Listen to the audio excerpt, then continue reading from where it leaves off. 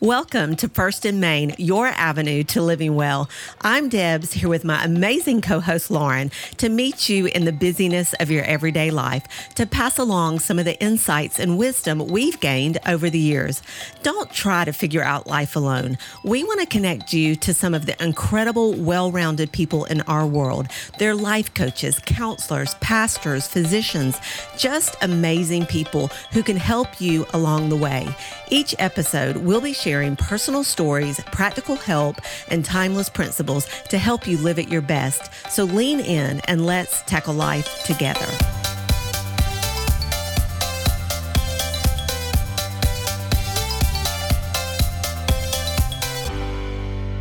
Hey guys, the last couple episodes, we have been talking about the law of seed time and harvest. And it's really important to understand this concept in life, right? Because if we desire to reap a harvest of any kind, then whatever it is that we want to harvest, it has to be cultivated. So since July, we've been talking about the different areas in our lives that we can cultivate. That's right. We've talked about cultivating a positive attitude, cultivating spiritual health and physical health. And the last two episodes I shared on cultivating an environment where children thrive, really focusing on how to pray for our children. Yeah, and even if you don't have children, there were a lot of great takeaways just in general about praying. It was really good, Debs. Thank you. And we've had a lot of great feedback already about the last episode. Which is awesome. And we love hearing feedback from you guys, especially hearing that what we have put out is meeting you right where you are. And God is He's cool like that. Yeah. You know, but in reference to what you were saying, Lauren, about seed time and harvest, it really does affect every area of our lives. And I know this is probably self-evident when I say it, but y'all, we reap what we sow. If we sow corn, guess what? We're going to get corn. If we sow prayers, we're going to get answers. I mean, think about it for just a minute. Can you ever imagine a farmer standing in a field that he's planted, let's say, tomato seeds in, and then just getting super frustrated because corn isn't appearing? That's crazy, right? Yes. But a lot of times, this is what we do as believers. We expect to harvest something we've never cultivated. So our heart in hosting these podcasts on cultivating is really just to come alongside you and help you sow in areas that we know you want to reap a harvest. Yeah, I really love that example you gave. And I think that we're just going to keep on going. Yeah. So like today, we're going to talk about cultivating a blessed life financially. Woo woo, get ready, y'all. Right. We want to talk about finances today from a biblical view. Yeah, and how you can thrive even in tough financial and economic times, which we know that right now there's a lot of inflation. Yeah. It's estimated we're already in a recession. In reality, things could get more difficult. So how do we prepare for those things? And here's the deal. There are more than 500 verses in the Bible concerning prayer, nearly 500 verses about faith. But did you know there are more than 2,000 scriptures on the subject of money and possessions? Wow, I really didn't know that. Yeah, it's amazing. Jesus talked about money in 16 of his 38 parables. So that's, almost half. Yeah, that's a lot. So considering the emphasis placed on money and possessions and really finances in the Bible, it's obviously important. So we need to understand money, how to handle it, especially from a biblical perspective. Absolutely. And real quick, I just want you all to do this real quick and ask yourself this question in your head. When it comes to cultivating a blessed life financially, do you know what is first in Main? It's a great question. Yeah. If so, awesome. High five for you. You get a gold star. If not, that's okay, because guess what? Today, we're going to share biblical principles with you. We're going to talk about budgeting and even some ways to save money. Yeah, and we're going to share lots of practical tips along the way. So we have a surprise for you. We've actually invited a very, very special guest to the show today. My husband, the one and only, Lauren, give me a drum roll, please. It's Dollar Bill, which, that's so funny, y'all. That's his nickname. Our friends have nicknamed him that, which I love, Dollar Bill. Anyway, welcome to the show, and we are both really excited that you're here with us today. Well, I'm excited to be here. I've listened to every podcast, and now I get to sit with the superstars. You both do an amazing job, and I've heard a bunch of stories about how it's positively impacted people's lives, and it's really helped me as well. I get to drive along when I'm out on the road and just listen and glean from what God's poured into you guys, and it's amazing to me. So thank you for letting me be a part of this one. Oh, well, we're glad you're here. It's going to be amazing today. You know, when Lauren and I sat down and started brainstorming about this episode, I was like, Bill is going to be perfect for this. Yeah. So guys, he really is gifted in lots of different ways, but especially in the area of finances. He also has a way of breaking things down and simplifying them and just being able to explain them in ways that are super practical. Over the years, he's not only taught me a lot, he has frustrated me and maybe fractured me just a little bit too, because in our family, I'm the spender, he's the saver. But seriously, he's not only helped me, he's helped a lot of people over the years, and I know you guys are going to love hearing from him today. Yeah, and Bill, I'm excited to talk to you today about all this and just learn from you. I mean, you've seen us podcast, and you've been in the background of our Zoom meetings while we're planning for First and Main.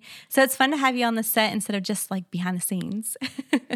And Debs, I also love that we're hearing from both of you guys today, because when it comes to financial health, money is one of the biggest conflicts marriages have. And so I'm really excited to not only hear your perspective, Bill, but also hear from both of you as a married couple and how you have cultivated this area of life in your family. So let's just go ahead and get right in. Let's do it. All right, Bill, tell us a little bit about yourself, your background, and how God has worked on you in the area of finances. So I grew up in what in today's world would be considered a big family. There were 6 of us kids, my mom, her husband, and my grandparents usually lived together. So that'd be 10 folks in what would be considered a 1-bedroom, 1-bath house. Wow. So it was interesting. We didn't have central air. We had a bath, no shower. It was tough sometimes. We had many times where the power might be cut off, the water, cable, well, the times that cable was present, which was rare, phone might be cut off. Man. So it was different. It was different, but my grandmother was someone that I knew prayed for us, and I was able to go to church. There was a bus ministry that picked me up. I was one of those bus kids, and any of you that know what that means, you know we grew up in a not so good part of town. But we never went without food. We always saw God provide. It was an interesting thing to go through, but again, just looking back, I can tell that God was always there in the midst of it. So growing up, I didn't have any money. So I thought about it, which for anybody that doesn't have any, that's something that you think about. And I liked numbers, and the numbers that went along with money was something that interested me, and I thought maybe I would be a banker. But originally, though, I thought I was going to be a doctor. But I realized that, yeah, exactly. In my young mind, I thought that's going to take way too long to actually get into the practice. I did all the numbers and thought this was going to take. You got to go through med school and blah blah blah blah blah blah blah. And I thought, nope, I think I'll just stick with money. And so I thought I'd go in. Bill. Yeah, exactly. So I thought I'd go into the finance world and maybe work in a bank, but I was thinking maybe something to do with stock market or something like that. But I knew in my mind that I didn't want to be the paycheck to paycheck family. Yeah. And being good with numbers, it just seemed like it made sense to me. So I determined that would be the direction I would go. So when I got to college, I became interested in the stock market. I became interested in finances, and I actually ended up getting to work for an investment firm, which was what I thought I wanted to do. But in the middle of that, I realized I needed to take care of myself, and I ended up in the Marine Corps. So, which was an interesting switch from that, having some money to no money. And that, of course, is where I met my wife, which was a wonderful thing. But after the Marine Corps, I went on to work for a mortgage company and learned a lot about finance there. And then I went to work in sales and sales management and training. and was part of a management team for a Fortune 500 company. Wow. Yeah. And that during that time frame, Debbie got saved, and I rededicated my life to the Lord, and that's where God began to work on us. He showed us that He wanted to provide for us. He wanted to be that good father that we all need. So part of that was recognizing that we needed to rely on Him with our finances. So as we dug into the principles of the Bible, it just made sense to me and us. And God has really helped us interpret what worldly finances look like through a biblical lens. And I really enjoy helping other people see what God has shown me. That's awesome. It sounds like you really do have a good bit of experience with all of this, especially since you worked with a Fortune 500 company. That's amazing. That's awesome. I'm so glad that you enjoy passing along the things you've learned over the years, and I'm excited to learn from you today. And so I have another question for you, and this one's a big question, okay? Based on your experience throughout the years, what are some things that you have learned in regards to money that you believe have been the most helpful to you and your family? Good question. So first, you can never outgive God. And we're going to talk more about that a little later on. Yeah, it's true. The second thing is God is our Father, and He's a good, good Father. And He wants to give us and give it to us abundantly, just like any parent would want to give to their kids, and recognizing that it makes it a whole lot easier when dealing with it. The other part of that is realizing that God is in control of all of it. It's all His, and we're really just a steward of it. We're basically a manager of all of it. We don't own anything. I love that you said that. We're just a manager of it. Yeah, that's a big shift for a lot of people, but once you can make it, it really does. It makes a big difference in how you handle your money. Yeah. God has a path for us to follow, and you recognize that path, He'll supply all of your needs.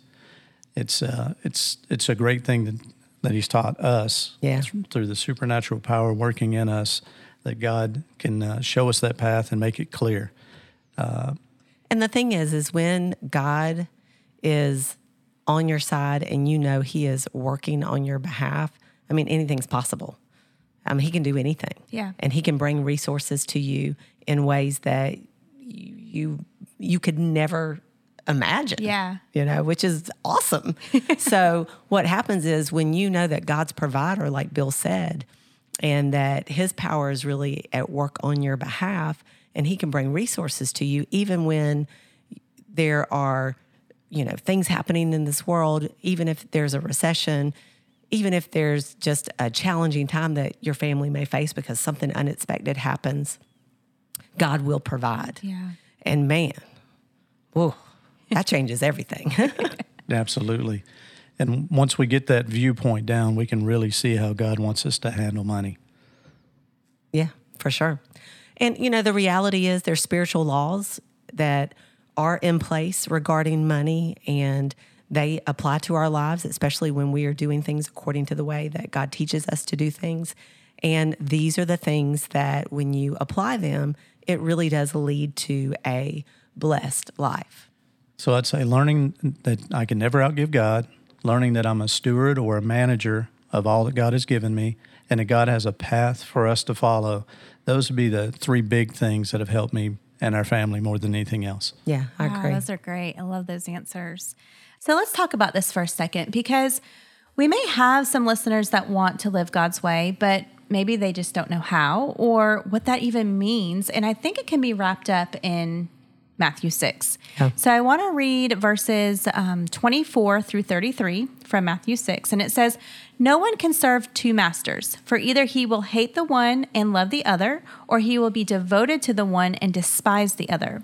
You cannot serve God and mammon. Therefore, I tell you, stop being worried or anxious about your life as to what you will eat or what you will drink, nor about your body as what you will wear. Is life not more than food, and the body more than clothing? Look at the birds of the air. They neither sow, nor reap, nor gather into barns, and yet your heavenly Father keeps feeding them. Are you not worth much more than they? And who of you, by worrying, can add 1 hour to the length of his life? And why are you worried about clothes? See how the lilies and wildflowers of the field grow? They do not labor, nor do they spin. Yet I say to you that not even Solomon in all of his glory and splendor dressed himself like one of these.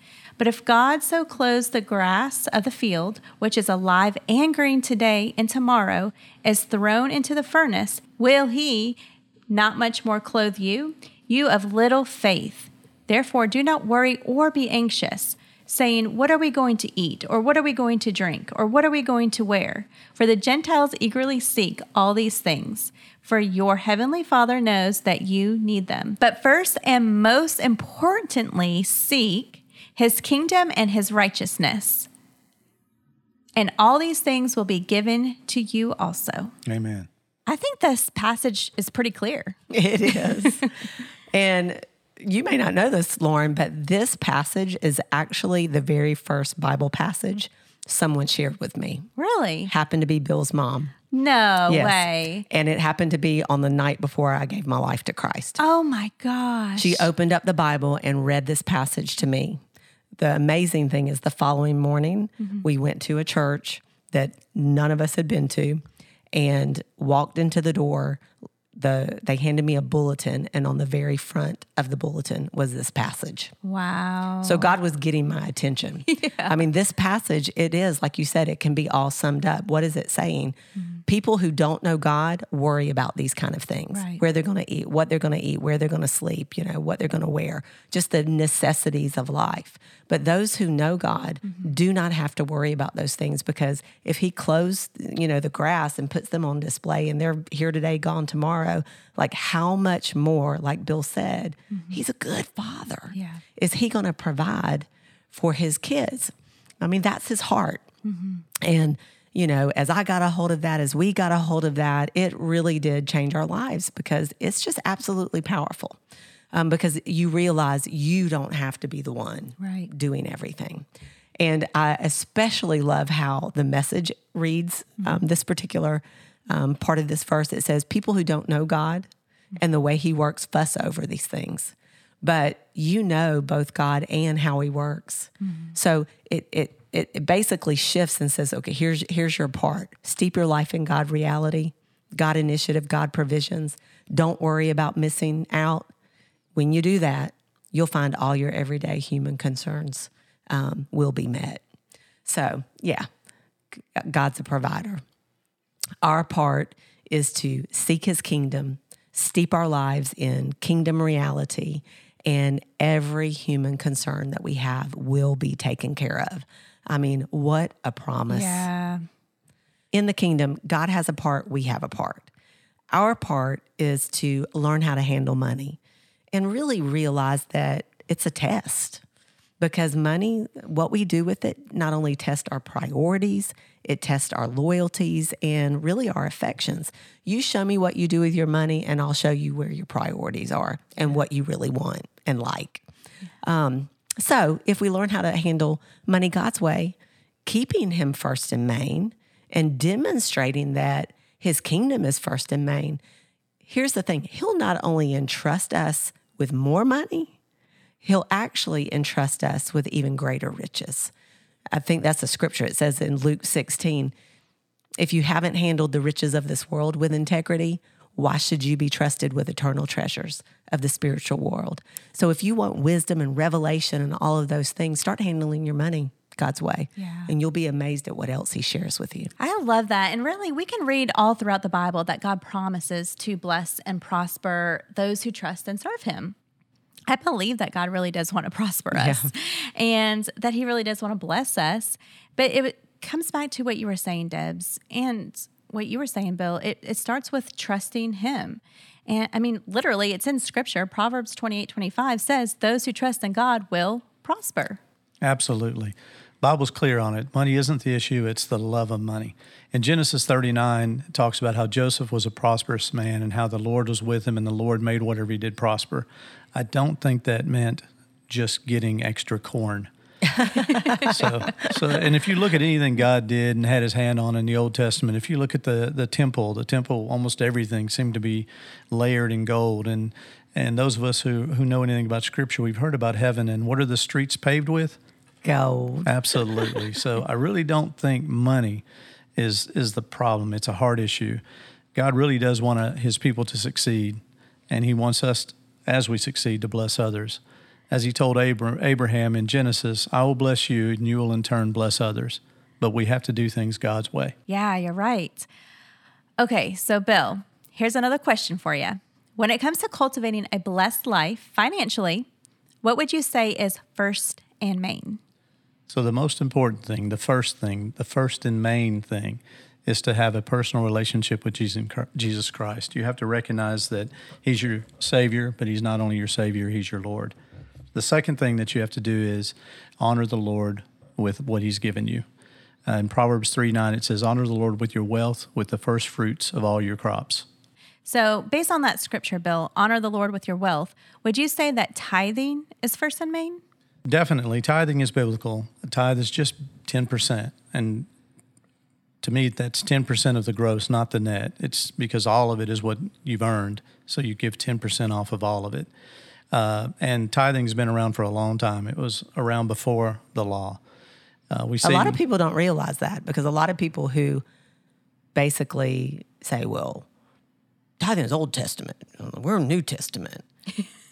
Really, as a justification, like to not do it. The reality is, like Bill said, the principle of the tithe precedes the law. Yeah, we can see it in Abel's offering in Genesis. You might even think of it as in the garden as well, because God said, you got all these trees out there, you can eat from any of them, but just that one, don't eat from it. Yeah. So that's kind of even I've never thought about it like that. I didn't either. That's awesome. Yep. So all of that happened a long time before the law. As a matter of fact, God gave Abraham victory in battle, so Abraham gave back to God's priest, Melchizedek, and he gave 1/10 of all the good he had received. That's in Genesis. And that was 430 years before tithing became part of the Mosaic Law. Wow. Yeah, so it has been around for a long time. Yeah. And, this is really cool. According to Galatians, Abraham is our spiritual father, and Christ is a type of Melchizedek, priest. And in Hebrews, which y'all is New Testament, go and look up chapter 7, verses 8. It says, here mortal men receive tithes. So we're still talking about it, right? But there, Jesus receives them, of whom it is witnessed that he lives.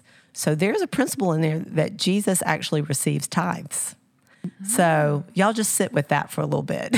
Yeah. Absolutely. The fact is, there's certain principles that permeate the Word of God. If you look back, even Jacob in Genesis 28 vows to give God 1/10 of all God's given him. So cool. Yeah. And this is probably a cool fact. Some of you guys may not know it, but like Bill said, a tithe is 1/10. That's actually what the word means, 10th. But did you know what the number 10 represents in the Bible? I don't. Testing. Oh, wow. So think about this. How many plagues were there in Egypt? 10. 10. Bill gets the gold star. Ding, ding, ding. How many times did God test Pharaoh's heart? I'm going to say 10. 10. Okay. Can you think of any others? How many commandments were there?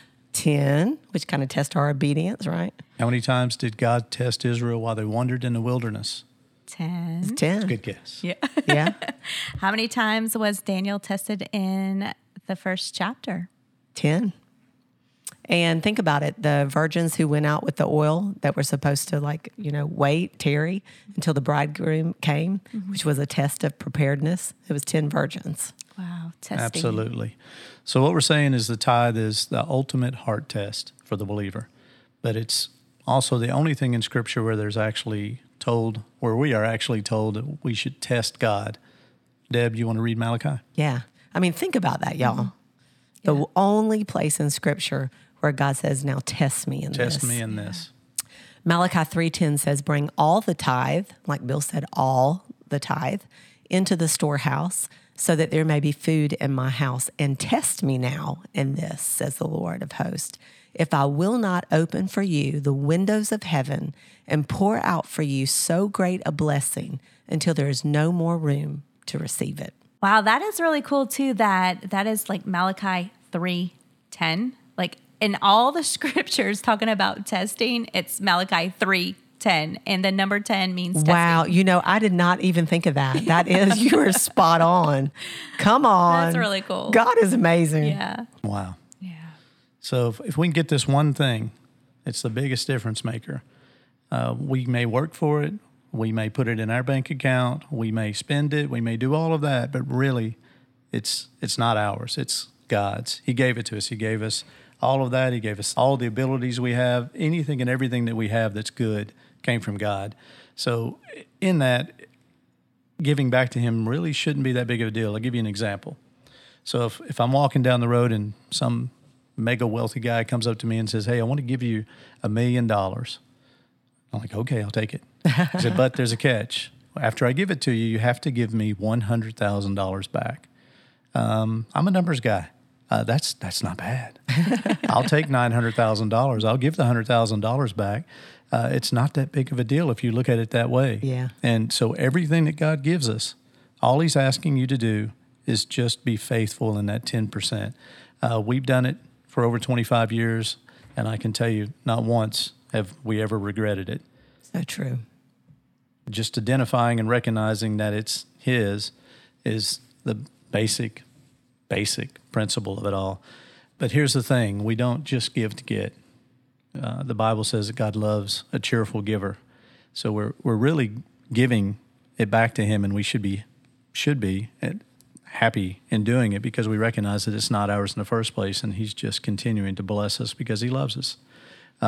As Debbie said, in Malachi, it says that we can test God in this area, and anyone who knows God is true to His word every single time. In 1 Timothy 6:17-18, it tells us not to be arrogant, nor to put our hope in wealth, which is so uncertain, but to put our hope in God, who richly provides for us with everything for our enjoyment.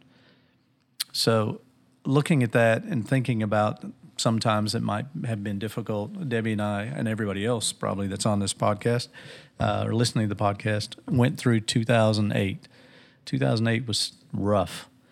But and on top of the financial burden of it all, I made a bad financial decision in the midst of it. So not only did I lose 75% of my income, Debbie talked about that on previous podcasts, but I'd also made a bad investment in property and pretty much came close to losing every single thing but God.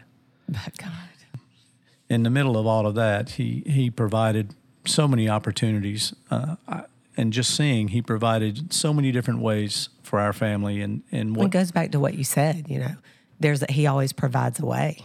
Absolutely. Over and over again in Scripture, there's times where even with Abraham, He provided a way, which those of us that think about that as parents, that's a rough one. But yeah, in those tough years, it was evident that He was there. And the Bible's also clear that we're going to have tough times. You shouldn't be surprised by it, but God promises to take care of us. When times of trouble come, He's there. He's in the midst of it with us. The biblical reference that I can't help but think of is in the fiery furnace. When in the midst of all of that, when there are just fires all around, burning what should have burned them up, which and some of us that went through it should have burned us up. But God was there in the midst of it with us and came helped out us get through not it. even smelling like smoke. Absolutely. You weren't even absolutely. ashy. No, Came but out- I mean, just to, speak to that, when we were going through all of that, financial hard times, economic hard times coming down on us, God provided every step of the way. There were crazy things that happened. Like Aaron ended up with a discount on his tuition. Then we had, like money would just come. People would give us money out of the blue. Like a few people actually gave us full on vacations. Wow. So in the midst of that, when we should not have been able to have a vacation, when we should have probably had to pull Aaron out of private school, the Lord began again because we were faithful in doing things God's way. We continued to give first to God. Then, just like that said, that original scripture you read in Matthew 6, He provided. And He not only provided our needs, He did more than that. Absolutely. I can remember when when we first got out of active duty in the Marine Corps, we weren't making a lot of money. And we had decided that you were going to be a stay-at-home mom. Yeah. So it was rough. It was rough, but God saw the desires of our heart. And as you said, sometimes it's just not the needs he meets, but some of the other. Yeah. I can remember one day that a check just showed. I can't remember who sent the check, where it came from, but a check just showed up in the mailbox. Yep. Don't remember the amount of that check. Do you remember? No, but I just remember some. It was money. what we needed. Though. It was it what, was yeah. like this. It was kind of It was God. It was what we needed. I can remember another time when I was in management that some of the employees that worked for me decided to put me in for a manager of the quarter, manager of the month, something. I had no idea that they'd done it, but I won. Yeah. And it was $1,000. Yeah, from the radio station. Good absolutely. job. And at that time, $1,000 was It was a a lot big of money deal now, because I had but it just was- started staying home with Yeah. Aaron, which was it was a big leap of faith Oh, absolutely. to quit my nursing job and to stay home with him. Absolutely. And we needed the money. Yeah. And there it was over and over again. There's so many stories. Yeah, I mean, so the reality is over the last 25 years, like Bill said, God has blessed us in good times and in challenging times. And right now, we are in a great place financially. And I believe we are where we are at today because we have cultivated what we're talking about here today, a blessed life. We've sown Absolutely. in this area for many, many years. But like Bill said, God blesses us to be a blessing. And it is a wonderful thing to be in a place where you can go beyond yourself and your basic needs and be able to bless others. And, over the years, we've had, my goodness, so many opportunities, not just through our church, but obviously through supporting organizations, missionaries, projects, different things like that, and just helping people that we saw in need. So, I even think back to all the years of serving in ministry. I did that for 25 years faithfully. And probably over the 25 years, I would say 5 of those I probably got paid. Paid is you're using that word loosely. Right. I think the most I ever made was like $200 a week. I mean, it is not a lot of money. But the point is that we can give not only to people, financially, but I gave many years of service. I gave my time, I gave my talents, and then that is a sowing. And what happened is we did reap in like a lot of different ways. Like I said, people providing finance or scholarships and, all those kind of things. So the bottom line is just like Bill said, we can never outgive God. And when we prioritize his kingdom, then he takes care not only of our needs, but he'll also take care of a lot of your wants at the same time. So the bottom line, God's ways work. If you want to thrive, even in difficult times, start stewarding your money God's way and give him your resources, give him your talents, and you're going to see that all he does is add to your life. True. Give and it will be given to you, right? That's Luke 6:38. And our journey to prosperity or this blessed life that we're talking about, it really does begin when we first give back to God. And I think that when we sow in this area of our lives, we will definitely reap a harvest. Yes. And not just a basic harvest, I believe an abundant harvest. It is just awesome when God has your back. Bill and I, I think there's a scripture in the Bible said, one of the gospel writers wrote, if they were to write down all the things that God did, the books couldn't even contain it. them, right. I kind of feel like that. If we were to sit down and actually try to start writing down every single time God's come through, I don't know how long it would take. Yeah. He is a great provider. He is. It reminds me of a scripture from 2 Corinthians. It's in chapter 9, and it's actually a couple of verses, verses 6-8. It says, "Now remember this, he who sows sparingly will also reap sparingly, and he who sows generously, the blessings may come to others, will also reap generously and be blessed."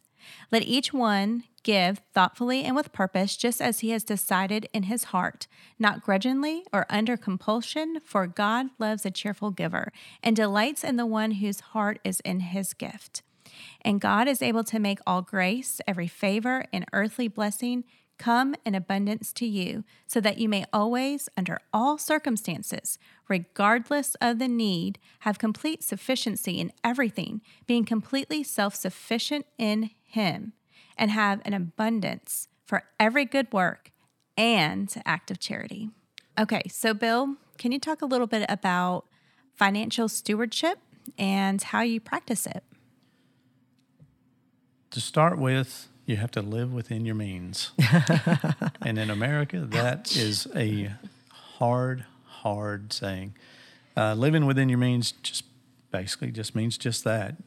Here's what I make. Here's what it costs me to live. What I have left over, I can spend, I can save, I can give, I can, all of those things.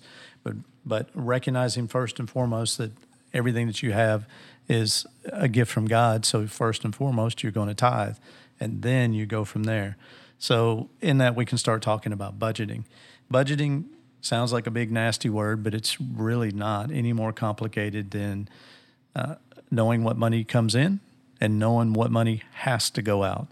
It's not really complicated. But in all my years of trying to help people work through a budget, it seems to be the most difficult thing, because people have a hard time talking about what they spend their money on, talking about their habits that they have with money.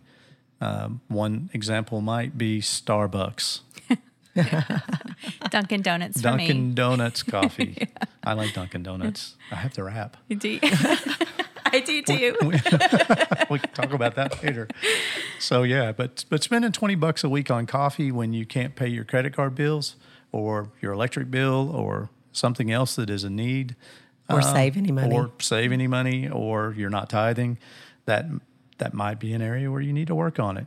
So being honest with yourself is the first real big step in coming up with a budget. You've got to be accountable to yourself. And in doing that, really, it's probably a whole lot easier if you just find somebody you can trust, and just be open and honest with them. Show them everything. You've got to get it all the way down to the pennies, so that people can see, and whoever it is that you're wanting to be accountable to, that they can see and they can help you. I think, you and I have talked about this a good bit. The accountability piece is probably one of the biggest pieces, because I think most of us, we're Americans and we're free, and we don't want to be accountable, right, to anyone, much less to God. We want to do what we want when we want, and we don't want anybody telling us we can't do what we want when we want. And I should be able to spend $5 anywhere I want. Right. Especially if you worked and you earned it. That's right. I earned that money. So that accountability piece, finding someone that you do trust, that you can sit down and actually put yourself in a place where you say, okay, I know that I really need to work on this. This is an area where I need to be a better steward. And so I am going to find someone, and I'm going to be accountable. It's a huge step. Mm-hmm. Absolutely. Absolutely. And I mean, one of the simple ways that some people start a budget is they'll use the envelope system. It's kind of old school. It's a cash system, but for a lot of people, it's a great place to start. Especially if you're an overspender, right? Yeah, it really is. Because basically you just decide figure out the things that you have to spend money on, get an average. For instance, you know what your rent is every month. That's a simple one. If it's $1,000 a month, you know that every month you're going to have $1,000 for rent. So in that envelope, out of your paycheck, you put enough out of every pay period so that it comes up to that $1,000. So you've got the cash in there for that. Where it gets a little sticky is when you get to an area like clothes or Dunkin' Donuts coffee, where you only have $10 in your envelope, but you really want another Dunkin' Donuts coffee, and you've spent that $10.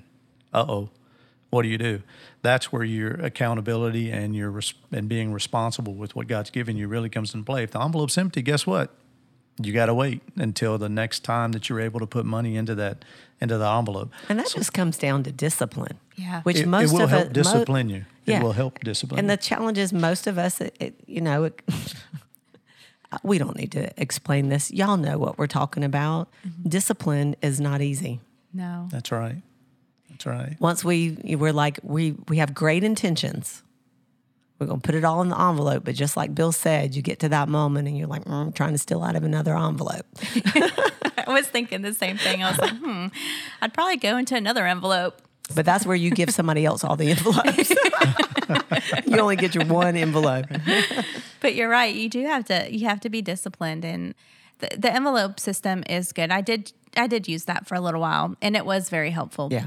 It does, make you be disciplined, and this is what you have, and this is where you can spend it. And It's that's hard. it. I mean, it's hard at first, but once you do it and you practice that, it does get easier. Mm-hmm. Yeah. Bill And put me on the envelope system back in the day.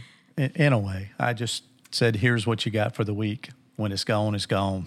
There's a lot of different ways that you can do it by spreadsheet, all kind of different things. Our son used some crazy spreadsheet that he filled every single thing in, and he wouldn't let me see it, but he did say he did it. So, and he managed to get things going in the right direction. So there's a lot of different avenues out there, but the real thing is making sure that you're honest with yourself and whoever else you're accountable to that's helping you be accountable, that you're just honest about it. Yeah. Because you can't do it if you're not. Yeah, I mean, I believe everybody needs to sit down and do a budget. And I know one of the things you recommend is doing an annual review. Yeah, absolutely. So how to tell people how to do that? Yeah. So at the end of the year, what I do is I look at the big stuff and just see if there's been changes in it, because I have to track it for taxes.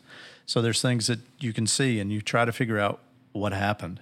Why is that more than it used to be? Is there something I did? Is there something I need to adjust? Sometimes it's insurance went up. Sometimes it's taxes went up. Sometimes it's something else that happened where you need to make an adjustment in your budget. Depending upon where you are in your income level and flexibility in your budget, it may need to be something that you do monthly, but just make sure that you're checking yourself so that you can make adjustments, because you don't know what you have. There's that saying, it says, if you fail to plan, you plan to fail. Yeah. Yeah, exactly. Same thing with a budget. If you're not active in it, you're not going to be successful with it. And it kind of comes back to the whole stewardship thing. You know, if you're going to be a good steward, you have to know all that you have so that you can steward it well. Take care of it. Yeah. So Bill said there are tons of resources. I think one that is a book, there's obviously online resources, there's books, classes, all that kind of stuff. Larry Burkett is well known in the Christian world. He wrote a book called How to Manage Your Money. It's actually an in-depth Bible study on personal finances. And he also has another book called Money Matters, and it actually has answers to a lot of financial questions. Both of those books are really good resources. Sounds like a good book. Yeah. Both books sound good to get. Also, Dave Ramsey, right? Yeah. He has a lot of great just resources on his website. And if you go to his website, you can even get with one of his financial coaches. Yeah. And he has a free app as well. It's called Every Dollar Budget Your Money. You can download that on your phone and use that, and that will just help you. Yeah. It's a great place to start, especially if you've never done a budget and you're wanting to get started. Absolutely. So one of the other things that you have to do when you're thinking about a budget is how are you going to make choices about your money? And the way that we do it is Debbie and I obviously talk about it. Sometimes we have long conversations about it, but we come to decisions. Sometimes We do. we do. Actually, Now, all listen, the time we do. Look, I'm joking, but we really yeah. don't fight about money anymore. I mean, we did when we first got married because, like I said, Bill, from his background, like you can imagine with his background. Having and then, nothing Right. makes you focused. Yes. So I would say he was a little, Compulsive, compulsive, obsessive, obsessive. Dedicated. Dedicated. It's a great word. It's a great word. Yeah, absolutely. So, And I was spoiled rotten. So, I pretty much I'm not got going what to disagree. Right. I pretty much got what I want. So I really did not know what to do when he was like, we can't do that. I'm like, what? What do you mean? So we had lots of heated exchange of passionate ideas. Impassioned exchange of concerned ideas. There we go. That was from Sam Chan. Yeah, that's it. That was it. So we talk about where we need to spend money in coming up with a budget. There's some things that may be in there that have to be adapted, changed, modified. I mean, it's a give and take. It's a give and take. And then you pray about it. If you get God in the middle of it, you're gonna be okay. Yeah. And He'll help you with some of those areas that might need some edges softened. But in all of that, there's a saying that I heard a long time ago from an economics teacher that I had in high school. He was an interesting character. I'll tell you a description of him, and there's a story that goes along with it, but I'll have to do that another time. But Mr. Basket was a leisure suit Larry guy. He had polyester suits with the big lapels that came down, always had his shirt unbuttoned, one more button than it should have been unbuttoned. He had white hair that he tried to style like Elvis. He had big glasses, and he had what are called pork chop sideburns. They came down almost down to his chin and just big old fluffy things. But at the beginning of the semester, he'd come into the economics class and he'd say, "Class, I need you to understand life is about choices." And he'd say, "Some people call it economics. Some people call it economics." Life is about choices. So it stuck with me because life is about choices. And when we're talking about money, life is about choices. We have to decide what's a need, what's a want. And in America, that's a gray area because everybody thinks everything is a need. So when we're talking about that, that's where we have to really challenge the way we think and challenge each other in it. To Bill's point, I remember when I wanted to be a stay-at-home mom, and Bill really wanted me to be able to stay at home. I also wanted to be able to give any additional time that I had to serving at church. And that is what mattered to me. It's what mattered most to us. And it definitely mattered more than me staying in a job, making more money, us having more stuff. And, like we talked about earlier, how we handle money really does reveal our values and priorities and our affections. So in order for us to really have what we said we, truly valued most, we had to figure out ways to cut. So I'm a girl, obviously. I like going and getting my hair done with Lauren these days, obviously. Thank God we're past this point. But anyway, I'm a girl. I like getting my hair done. But the truth is, there are cheaper options. I also like getting my nails done. But truth is, I can actually do them myself. And just like Bill mentioned earlier, I like a good Starbucks from time to time. Not that I drink coffee as much as I used to, but the truth is I can live without it. Some other things that I like really plush, expensive toilet paper. Oh, yeah, definitely.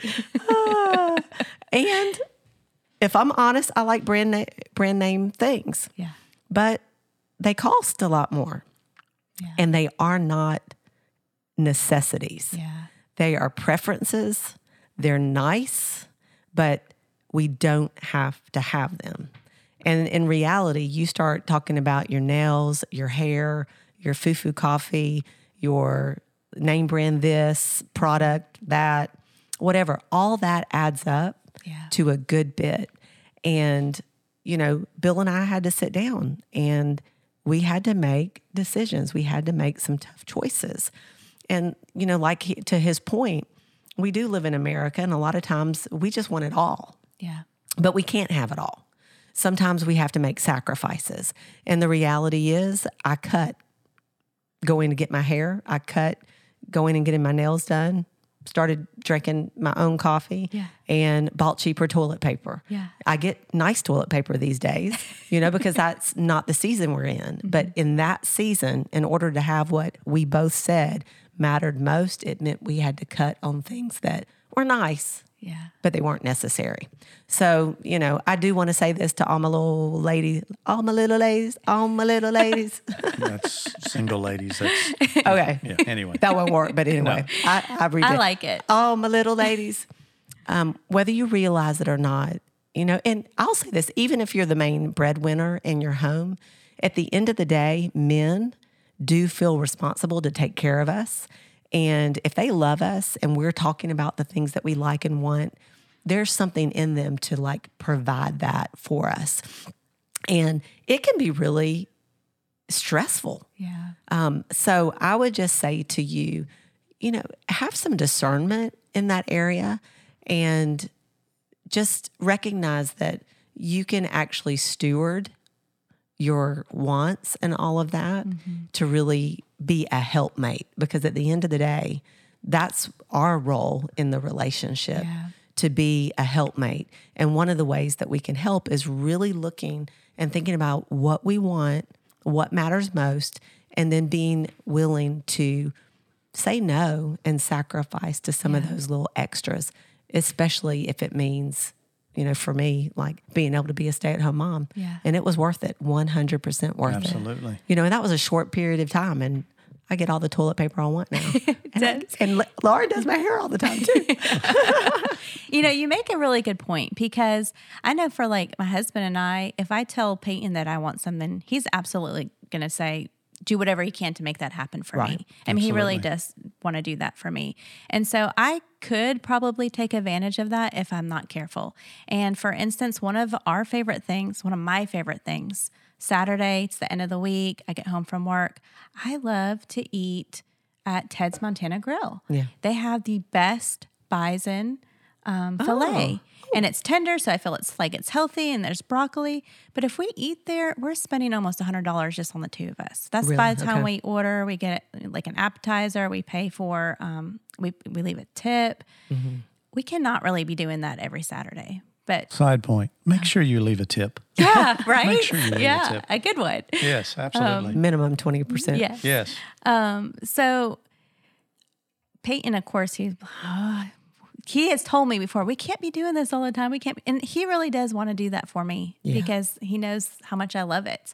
But yeah, like you were saying, as a helpmate, I need to also hold us accountable, and I need to help him make a good choice by, taking that responsibility for myself to say, maybe I shouldn't ask Peyton this week. Yeah. I mean, it's important. Yeah. You want to say anything to that, babe? I agree. But it is just about choices in there, and sometimes it's okay. We want to go here, so what can we do? What can we trim? What can we change so that if we do want to go to Ted's Montana's Grill and drink out of the paper straws, that we find something else to cut so that we can make that possible. So I'd say there's lots of ways to save money. You got to be creative. Again, it's about stewarding what you have, and this applies to anyone. It doesn't really matter what your financial status is. It's just, we just can't be wasteful. It's about making the most about what you have. I think Elon Musk is probably A good example of that. Yeah, he doesn't own anything. I don't believe. I don't think he owns a house. He gave well. he still lives pretty modestly. For a billionaire. Anyway, sorry, sidebar. He lives modestly for a billionaire, but he is. That's an example, absolutely. But it is about making choices. It's about being, like I said, about being creative. Some of the ways that we can do this is recognize your strengths and make sure you have a plan. One of the other tangible ways is to know your shops. When I say that's kind of a weird thing for a guy to say, probably, but I actually do most of the grocery shopping Because we recognize Bill's strength and Debbie's weakness. Yes. Can we tell the Apple story, please? Yeah, tell the Apple story. I've tried to forget the Apple story, but please tell it. Should I? You're going to tell it. No, let Lauren tell it. Lauren wants to. Please tell it. Okay, well, I love this story. So we were doing discipleship at your house. This was many years ago, and you went grocery shopping and you wanted some apples. And I can't remember specifically how many apples you picked out, but you got 2 apples. Okay, you got 2 apples, and you picked out these nice, big, crispy, red apples, and you were all excited about it, put it in a bag, paid for them, got home, and Bill looks at the receipt and saw that you spent like $7 on 2 apples. It was $7 on an apple. Oh. And he was like, you could buy a whole bag of apples for this kind of money. He was totally fractured, y'all. The apples, they were pretty apples. It was like Eve all over. I had to have the apple. No, I'm just kidding. We don't know if it was an apple. I love that story. When you told that story, oh, man. And then it's really stuck with me all these years. I mean, every time I purchase apples, I think of that. That is hilarious because that is the kind of shopper I am. Like I said, I just can't, like, if I want it, I get it. Mm-hmm. And I'll go to the grocery store, and I'm a visual person. So if I see it, I'm like, oh, that looks good. And honestly, I don't always look at the prices. Mm-hmm. And yeah, Bill does the shopping. So have a plan, which when you're going shopping, that means have a list. So if you go into the store with a list and you stick to your list, that's probably going to keep you on track and keep you on budget. And it doesn't hurt to look at the prices. It really doesn't. And if you know your shops, going back to that, there's certain places that you can go that you're going to get a good deal. For instance, Debbie we talked about toilet paper. I like Cottonelle. Debbie likes Charmin. They're not paying us for that ad, but that's what she likes. So we get it. But when you think about it, you think, well, I'll just get it at the grocery store. Bah, don't do that. If you go to Dollar General, Family Dollar, same toilet paper, $5 to $10 less for a big package. Why wouldn't you do that? You pass by a Family Dollar, Dollar General on the way home from anywhere. There's one everywhere. I feel so called out right now. I never purchased it from Dollar General, but I'm gonna stop Check in it there. out. Yeah, check it out. All their paper products. All their paper products. Debbie doesn't like the napkins I buy from there, but that's not a strong enough word. You hate the napkins? I hate those napkins. You hate the napkins. I like nice napkins. So when I'm buying the napkins, I deal with it. Yes, it's a choice. It's a choice. She gets the Charmin. We get the cheap napkins. Same with paper towels. Same with any of the paper products. You'd be surprised. That's a good place to go. It's just knowing your shops and knowing where they are, so you can always make it easy to go by there on your way here or there, whatever. So one of the other things that you can look for is in most grocery stores they call it a loss leader. You'll be surprised. Ingles is one example. Chicken, my goodness gracious, they seem to have chicken on sale all the time. Chicken breast, boneless, bone-in, thighs, whatever it is you like. It just seems like they always have it on sale. Same with meat. It's just every so often they'll put it up on their little billboard. So if you're passing by and you got a minute and you see it, buy it because you know you're going to need it. Hamburger will be on sale. Steaks, whatever kind of steaks you like, you'd just be surprised. Just pay attention and just know your stores. I guess that's a good way to put it. It's not shopping; it's saving. There's a guy way to put it. Oh, come on! Yeah, it's not shopping; it's saving. The other thing is that you don't always have to buy new. Some people are stuck on. It's a big thing you've taught me. Yeah, some people are stuck on. I've got to go get this at name the brand store, but what if you could get the same thing and save a lot? For a good example would be when we moved to the lake, I didn't really have any fishing gear. I think I may have had one old beater Zepco pole, and I thought, I'm going to live on the lake. I might actually want to fish. I'm going to need some fishing poles. So I started thinking about it. I went to the big name stores that you think of. I went to Dick's. I went to Academy. I went to Walmart even, thinking somebody's going to have this stuff. And I started pricing it and thinking, just all the spider senses went off. This is too much. So I just prayed about it and thought about it. And what came to my mind was years ago I needed some tools, and I ended up in a pawn shop, and I bought a bunch of tools that I needed for a job that I was trying to do. The name brand tools that somebody had just didn't either didn't need any more or couldn't afford to have any more. So I took advantage of that. So I went to a pawn shop and bought fishing gear. And I think I got 3 fishing rods, a tackle box full of tackle, all kind of tackle, everything you could think of, fishing line, all of it. And I got it for the price of what one fishing rod would have cost me if I'd bought it new. Wow. So it's being willing to think outside the box with whatever it is. I'm not saying don't get what you want, but be creative with it. So good. Yeah. And the other thing is the Lord really taught us to be prayerful in terms of like some of the things that we wanted. Back to when I was staying at home, we did have a budget. We lived on a limited income, but we had bought an old, country farmhouse, and there was restoration work that needed to be done. And I dreamed of having a picket fence, but it was a significant amount of like yard that would need to be fenced. And so we had done pricing and all of that, and it was just way out of our budget. And I remember just going to the Lord and praying and saying, Lord, I really, really, really want a picket fence. Lord, will you please provide me with a picket fence? And this one particular day, I just woke up and I just got this urge to like go out yard selling. Mm-hmm. And so I go out yard selling, and let me tell you, the very last place I stopped, there was this old gentleman, and there was picket fence that he sold. And I ended up, it was like $25, I think. It was either $25 or $100. I bought, and here's the most amazing part. There was the house where we were going to put the picket fence. There was a left side, and then there was a right side. When I ended up taking all of that home, it was the exact length. Oh my gosh. To get for the on the left side and the right side. And the right side. And I think I paid like $100 for it. So when we talk about thinking outside the box and going back to what we're talking about here, how you can thrive even in difficult times, God has a way of providing. Yeah. And I mean, how fun was that? Yeah. What a story, a testimony to God's goodness. So, yeah. Yeah. And before we got started, Lauren was actually telling me about a new app that I didn't know about. What was that one called? It's called Fetch Rewards. Fetch Rewards. Yeah, so Fetch Rewards is pretty cool. Anytime that you go shopping, you can scan your receipt and you get points. And those points add up. And then Fetch will actually give you gift cards for any store of your choice to use on whatever you want.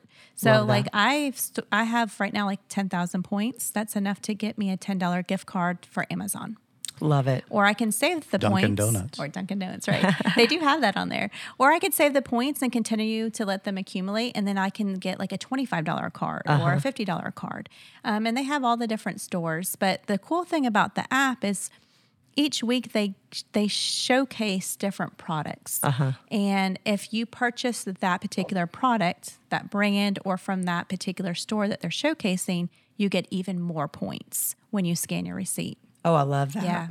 You know about a gas app. Yeah, it's called Upside. It's one that if you recommend somebody and they go through your little link, they actually get a little bump. So Aaron told me that he gets a little bump off my Upside. Every time you buy gas at one of the gas stations, it's usually a Raceway, a racetrack, or a Shell station is usually the ones that are on there. But it pays you back. It adds up. It depends upon where it is and what the price of gas is. It may be 10 cents a gallon. It may be 15 cents a gallon. Sometimes it's terrible. It's only 1 cent a gallon. But whatever it is, every time you buy gas, and it just accrues. And just like with that other app that Lauren was talking about, at the end you can get a gift card for wherever. And we use it at the end of the year for Christmas. One of the other things that we do, once you have a good budget set, and you've got everything accounted for and you're disciplined and you can use a credit card the correct way, which means you pay it off every month. That's key. You can't carry a balance on a credit card. It's just destructive. The interest rate on them it's robbery, but that's my advice. Never carry a balance on a credit card. So anyway, if you can use it effectively, there's a lot of them that have incredible points, whether you like to fly, go places, whatever it is. Me, I just like the best point system so that I can do whatever I want with it. And believe it or not, End of the year, depending upon what you use your credit card for, you can rack up some serious money. We pay Serious for money. Christmas every year. Most of Christmas every year. All of our Christmas is through using our points That's that we've saved. awesome. Which Bill, he has to constantly tell, don't you use them points? Don't you use them points? They're on there. I know you see it. I know you see how much money's on there. Don't use it. I'm like, okay. It is tempting. It requires some discipline not to do it because it adds up pretty quick. But that's basically free money. Yeah. It is. Yeah. It is. If you pay off your credit card every month, it's not costing you anything. Yeah. It just isn't. One of the other things that We had over $1,000. Yeah, last year at Christmas. One of the other things that I do that I can't remember who it was. It was some radio DJ that said that it was like at the end of every week I take whatever bills I have in my wallet and I stick them aside. And when he said it, I was thinking, I can't do that. There's no way I can do that. So I thought, well, what can I do? And I could, at the time, I could stick my change. Mm-hmm. I could stick my change in a jar. So at the end of every day, what I would do is I'd take the change that was in my pocket because I tend to carry cash with me. Even to this day, I still carry cash. So if I spent some money at Dunkin' Donuts, I might have some change left over. So at the end of the day, I just put it in a drawer, put it in a jar, I actually got a little, because I'm that way, I have a change separator. So the quarters go, everything goes in its place. So, but then when it comes time for vacation, I'd take that money and wrap it up, take it to the bank, get cash, and we can blow this money on trips. Yeah. And as you begin to make a little bit more money, you can change that to dollar bills or $5 bills, whatever it is, whatever your comfort level is. But those kind of things, they really do add up, and it can make a big difference because it's something that you really don't even think about. I mean, some people just leave change on the ground. Not this guy. That would be me. No, and that's awesome. I think another thing that you did that was really insightful too is every year you typically get to look at your health insurance and you can choose your options. Mm-hmm. And sometimes this was actually your idea. Oh, it was? Yes. Oh, well, come on, Deb. They happen every now and then. Anyway, we got that in and we looked at, how much like doing the next step up. And I think I said something to you about, so if we did that every month, how much, is that? And I was like, do we really spend that much on our health? Because up until when I got COVID, typically did not go to the doctor very much. Mm-hmm. So we ended up, after looking at it, keeping the smaller amount, and then Bill put that money away just in our own pocket. Yeah. So let's say it was $200 and it was going to go up to $275. We pretended like we did the $275. Mm-hmm. And so every month he took $75 and he put it in a little safe. And we said, okay, well, if something happens with our health and we got to pull it out, we'll pull it out. But if for some reason we don't end up spending that, we'll use that for vacation. And for several years, we got to pull that out. Now, last year when I had COVID, that money was gone. That money was gone. But it was there. Yeah. It was there. And I did it again this year. But it was better, like we'll have it instead of the insurance company. Right. Absolutely. Definitely. Absolutely. And that's just one thing you look at. And that really depends on your particular situation as to which one of those. You really need to know how you are in your health and what things you need. So that I don't recommend doing that unless you really pay attention to that. One of the things I've heard a lot on First and Main is Debbie and Lauren talking about knowing your why. Yeah. So that's something as well with your finances. Knowing your why is extremely important. For me, leaving a financial legacy is something that really matters. Like I said, I wanted different for my family. I didn't want them to have to struggle like I struggled growing up. And you have to think about the fact that you're setting an example. Your kids, they see what you're doing. You say it all the time, more is caught than taught. Yeah, I didn't come up with that, but yeah, I use it a lot. And expect what you inspect as well. That's another good one that goes not really with that, but it's just an aside, a little freebie. The other thing that we did in that line of thinking is that we taught Aaron how to budget, taught our son how to budget, and I really recommend figuring out a way that you can teach your kids how to budget. The way that we did that was We gave Aaron an allowance. yeah, that so came he did have from how old he was. right, which came from Focus on the Family. That's where it came from. They said that if you're going to give a child an allowance, that you should base it upon their years. And so he said a good idea is if however old they are, give them $1 for every year that they're alive. So when Aaron was 5 years old, he got $5 a week. And what he did with that, well, that was the fun part. Was I know all of you that have kids have experienced this one in the store. Mom, Dad, will you buy that for me? Well, don't you have your own money? Why, yes, I do. Well, why don't you spend your own money on it? Oh, I don't want to spend my own money on it. Well, then what makes you think I want to spend my money on it? So that was one of those ways that we could teach Aaron the value of money is say, you've got your own money. If you really want that, that's not something we budgeted for. That's not something that you need. That's something that you want. And if it's something that you really, really want, you spend your money on it.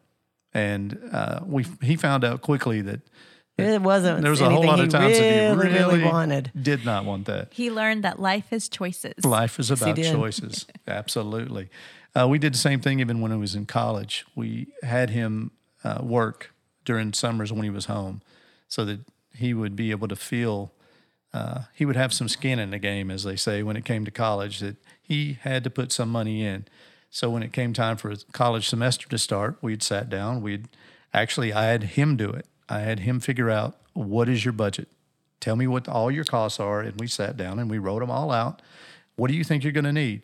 And he would come up with a number and I would fluff it up just a little bit because he was running lean, thinking he was going to survive on what Dave Ramsey says, beans and rice and beans, which wasn't actually going to be the case. So we'd come up with a number. And at the beginning of the semester, I'd say, okay, here's your money for the entire semester.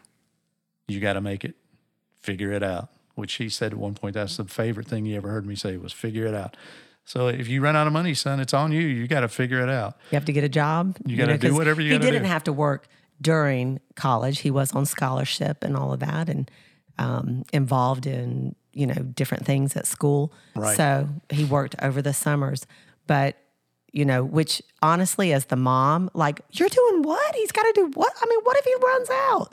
And Bill was like, he's got to learn. Mm-hmm. And so the bottom line is, if he did run out, he would have to go pick up a side job or do something. Right. And he came home. I remember one semester he came home and he said, I have $1. I made it. I have $1. Now, there were times that he would use... He called his Nana. Yeah, there were times that he'd be counting heavy on birthday money. Oh, yeah. To make sure to help him get through in Christmas money. So, yeah, absolutely. But you're going to help your kids far more doing things like that than giving them everything that they want. Yeah. Absolutely. Absolutely. On a side note, I want to throw this out there when we're talking about legacy and taking care of your family. The Bible says that we should leave a legacy, that we should leave an inheritance is actually the word it uses. So for those of you who are the breadwinners of your family, life insurance. If you don't have it, get it. It doesn't cost a lot. Basic term life is cheap. And the last thing in the world you want to do is leave your family in a lurch because something happens to you. The other thing... And the bottom line is, biblically... We're not promised tomorrow. We're not promised tomorrow. Yeah. We don't know. Things happen. Yeah. They do. And the other part of that would be, I recommend that you get a will. They're not expensive. You can get one online, have it done. It just... You may not have a lot, but you may be surprised that you have more than you think. Mm-hmm. And some things that are family heirlooms, you want them to go to somebody. Some things that are there, you really want somebody to specifically have those. And if you don't have it written down, again, if you fail to plan, you're planning to fail, and the state or somebody else, or you're going to cause an argument amongst family. There's all kind of stuff. Don't be selfish. Have life insurance. Think about your family. Have a will. Think about your family. That's part of being responsible with, and being a good steward is making sure that you take care of things just in case. Here over the years, I used to do the bills. Then obviously we realized Bill had a better strength than that. So he took over all of that. Thank you, Jesus. And as a woman, I can say that it is very comforting knowing that he has done those things. And maybe you have a spouse or whatever, and you're not sure, maybe they do handle things, you're not sure exactly what is set up. I just encourage you, open the dialogue, have the discussions. And I know for me, Bill has set me down and he's like, if something happens to me, everything is right here. Mm-hmm. He's, I have an envelope. And the safe. So that's in the safe. And he said, this is where you go and it's going to have everything you need. And this is, he stores some of like that money he was saying that the little dollar bill puts away. And so one day we were paying for something. He goes, oh, there's just cash up there. Go in there and open that up. And I opened it up. And when I did, it literally has a note from him that's like, walks me through. If and I'm like gone, step start one, here. I'm gone, start here. And the first step was call Aaron. Call Aaron.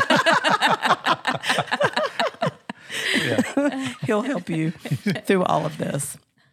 So yeah, take care of your family. Absolutely. Absolutely. I think that's really great too, because if something should happen, sometimes you're just you can't believe it just happened. You're in shock that to even make decisions or try to figure things out just feels very overwhelming. So the fact that you have it all written down and you have step by step, that's so helpful. Before we wrap up, I do want to ask you one last question. Okay. All right. What would you say to someone who is really struggling right now financially? I mean, maybe they are living paycheck to paycheck, or maybe they just feel like they're drowning in a mountain of debt and they just don't see any way out and they're feeling completely overwhelmed. First, I would say is I'm sorry you're in that situation. I know the feeling, and it's terrible. It feels like the world's on top of you and you can't seem to find a way out. So I'm sorry that you're in that situation, and I pray that God would help you get out of it and that he would show you clearly a path out. Practically speaking, I would look at it and think about what I call the elephant approach. Most of you have probably heard this somewhere. How do you eat an elephant? One bite at a time. One bite at a time. So when you look at your situation, what you can do is you can look at the whole big thing, but if you narrow it down to little parts, just little parts, and say, this bill is $50. I can take care of that this week. I can take care of that. I can manage that. Find ways to identify just the small little parts of that big old monster animal and just chop them away a little at a time. The first thing that I would do when you're trying to figure out how much you can have to do that is, as we were talking about earlier, really work through that budget all the way down to, I say work it all the way down to the bubble gum you buy. So when I say every single penny, I mean every single penny you spend. Take a week, take 2 weeks, take as much as a month worth of expenditures and write every single one of them down to the penny so that you can see. And what you're going to be surprised is there's room. You're going to find room. You're going to find things that I don't need to do that. I don't need to buy a soda every day. I can not stop at the gas station and get that cup of coffee. I can get a cup of coffee at home. It costs about 3 cents for a cup of coffee if you make a pot of coffee. It's cheap. It's cheap if you're making your own. Those are just simple things. Find the room, because the room is there. God will help you find that room.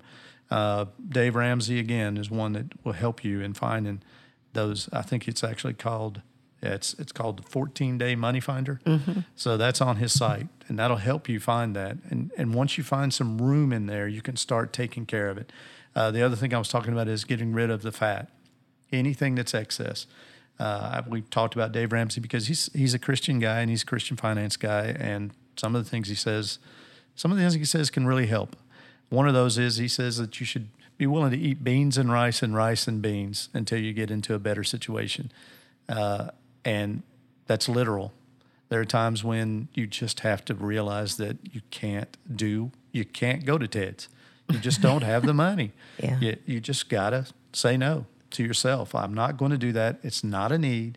I need to cut back and figure it out what exactly is an absolute necessity. We talked a little bit about the difference between wants and needs, but we really didn't get into it.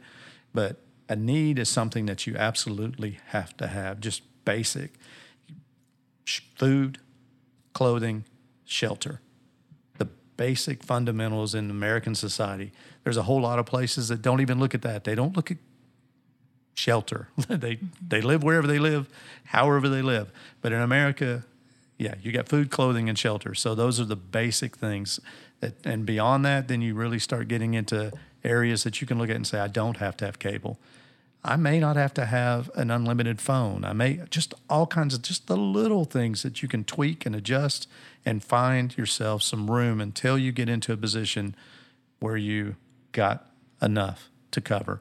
The other thing that you may have to do is something that I had to do when we were talking about during the recession was I didn't have enough. When we sat down and we ran the numbers, in order for us to do what we wanted to do, and that was keep Aaron in private school, private Christian school, we had to make a decision. Well, Debbie had to go back to work, which was tough. And I had to find more jobs. So I was working a full-time job, which full-time was closer to 50, 60 hours a week, but that wasn't enough. The money wasn't there because the economy was a mess. So I found other ways to make money. And you have to be willing to do that. Side hustles. Hustles is what people call them. I mean, I did everything from sell sheets. They were comfortable sheets. They were. They were comfortable sheets. To I remember that. All of our friends got those sheets. yeah. So if you can imagine this, a bald older guy selling flat irons. Yeah, I sold them Chi flat irons. They were sold Chi flat irons. He absolutely did. Sure did. All of our friends bought those too. Yeah, they were. I got a good price on them. You did. I did. Sheets and flat irons. I sold on eBay. I had a vending machine. I had more than one vending machine that I found. I found a good deal on Craigslist or something and bought some machines. Anything I could do. We did yard sales. Oh my goodness! Until Debbie was sick of yard sales. I went back and got my insurance license and went back into doing some financial counseling and selling insurance again on the side. Anything that came up. I boarded up houses for some people that wanted to make sure people didn't get into the houses. Whatever it was, sometimes you just have to be willing to say, this is what our needs are. This is what I want for my family. I'm going to have to do more. And God will provide opportunities. If you're willing to do the work, God will provide exactly what you need to take care of your needs. Yeah.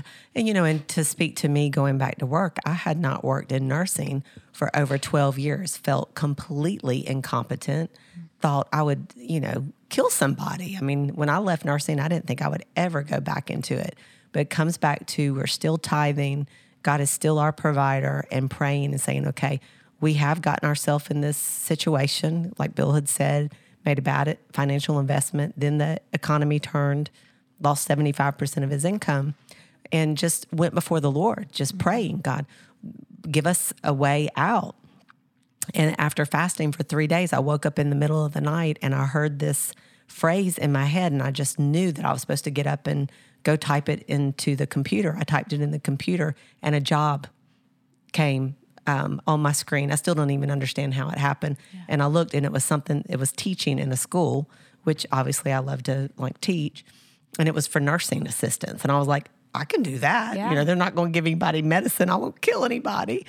And so she was really worried about killing somebody. She really was. By the end of the next day, I had a job. Yeah, that's awesome. And the Lord used that job over the course of 2 years. I went from teaching nursing assistants to medical assistants to patient care techs. He basically paid me to re-educate myself. And you were allowed to minister to people. Yeah. While you were there. You gave there and other places you were able to give your testimony. And was it easy? No. Did I want to do that? No. Yeah. But it was a season, and God provided a way. Right. And I don't have to work all those jobs anymore. It was a season that sometimes you have to realize that there are seasons in life, ups and downs. The Bible talks about all the seasons that are there. And you just have to be willing to put in the work and recognize how God has a way out for you. Because He's got a plan. He's got a purpose for your life. And He wants you to succeed. He wants you to be blessed. So I want to encourage you with that. And the scripture that is one of my favorite scriptures is Jeremiah 29:11. God says, I have a plan for you. a plan to prosper you, to give you health, wealth, all of those things. It's not to harm you. He wants to give you a hope and a future. That's our God. That's our Father. He doesn't want you to suffer. But again, there may be times when you have to go through some stuff. But if you keep this in your heart and recognize that God loves you and He wants the best for you, you'll find a way. You'll find the way that He's got a plan for you to do that. He brought the children of Israel out of Egypt. Absolutely. And He'll bring you out too. Yeah. Absolutely. And one last thing. Yeah. One last thing. This is something I don't ever hear the ladies do, but I'm going to do it. They may cut it. But if you enjoy this podcast, you've already taken care of your budget, you've already given and tithed in the church, all of those things that you need to do, you already have your emergency fund, all of that stuff taken care of, and you happen to have a little bit extra and you want to support this podcast, there's a way to do that through BDA Development Ministries. You can go to bdadevelopment.com. There's a way to give on there, and you can help support this podcast and keep it going. It's 100% nonprofit. That's all paid for out of that ministry, and we'd love some support on that. Thank you guys for letting me come on. This has been great. I appreciate it. Yeah, this has been awesome. I really enjoyed learning from you today. I wish that I would have brought all of my paperwork and spreadsheets, and we could have sat down and done all that today too. So thank you for being here and being willing to chat with us today. Well, guys, that's it for today. As always, thanks again for meeting us here at First and Main, your avenue to living well.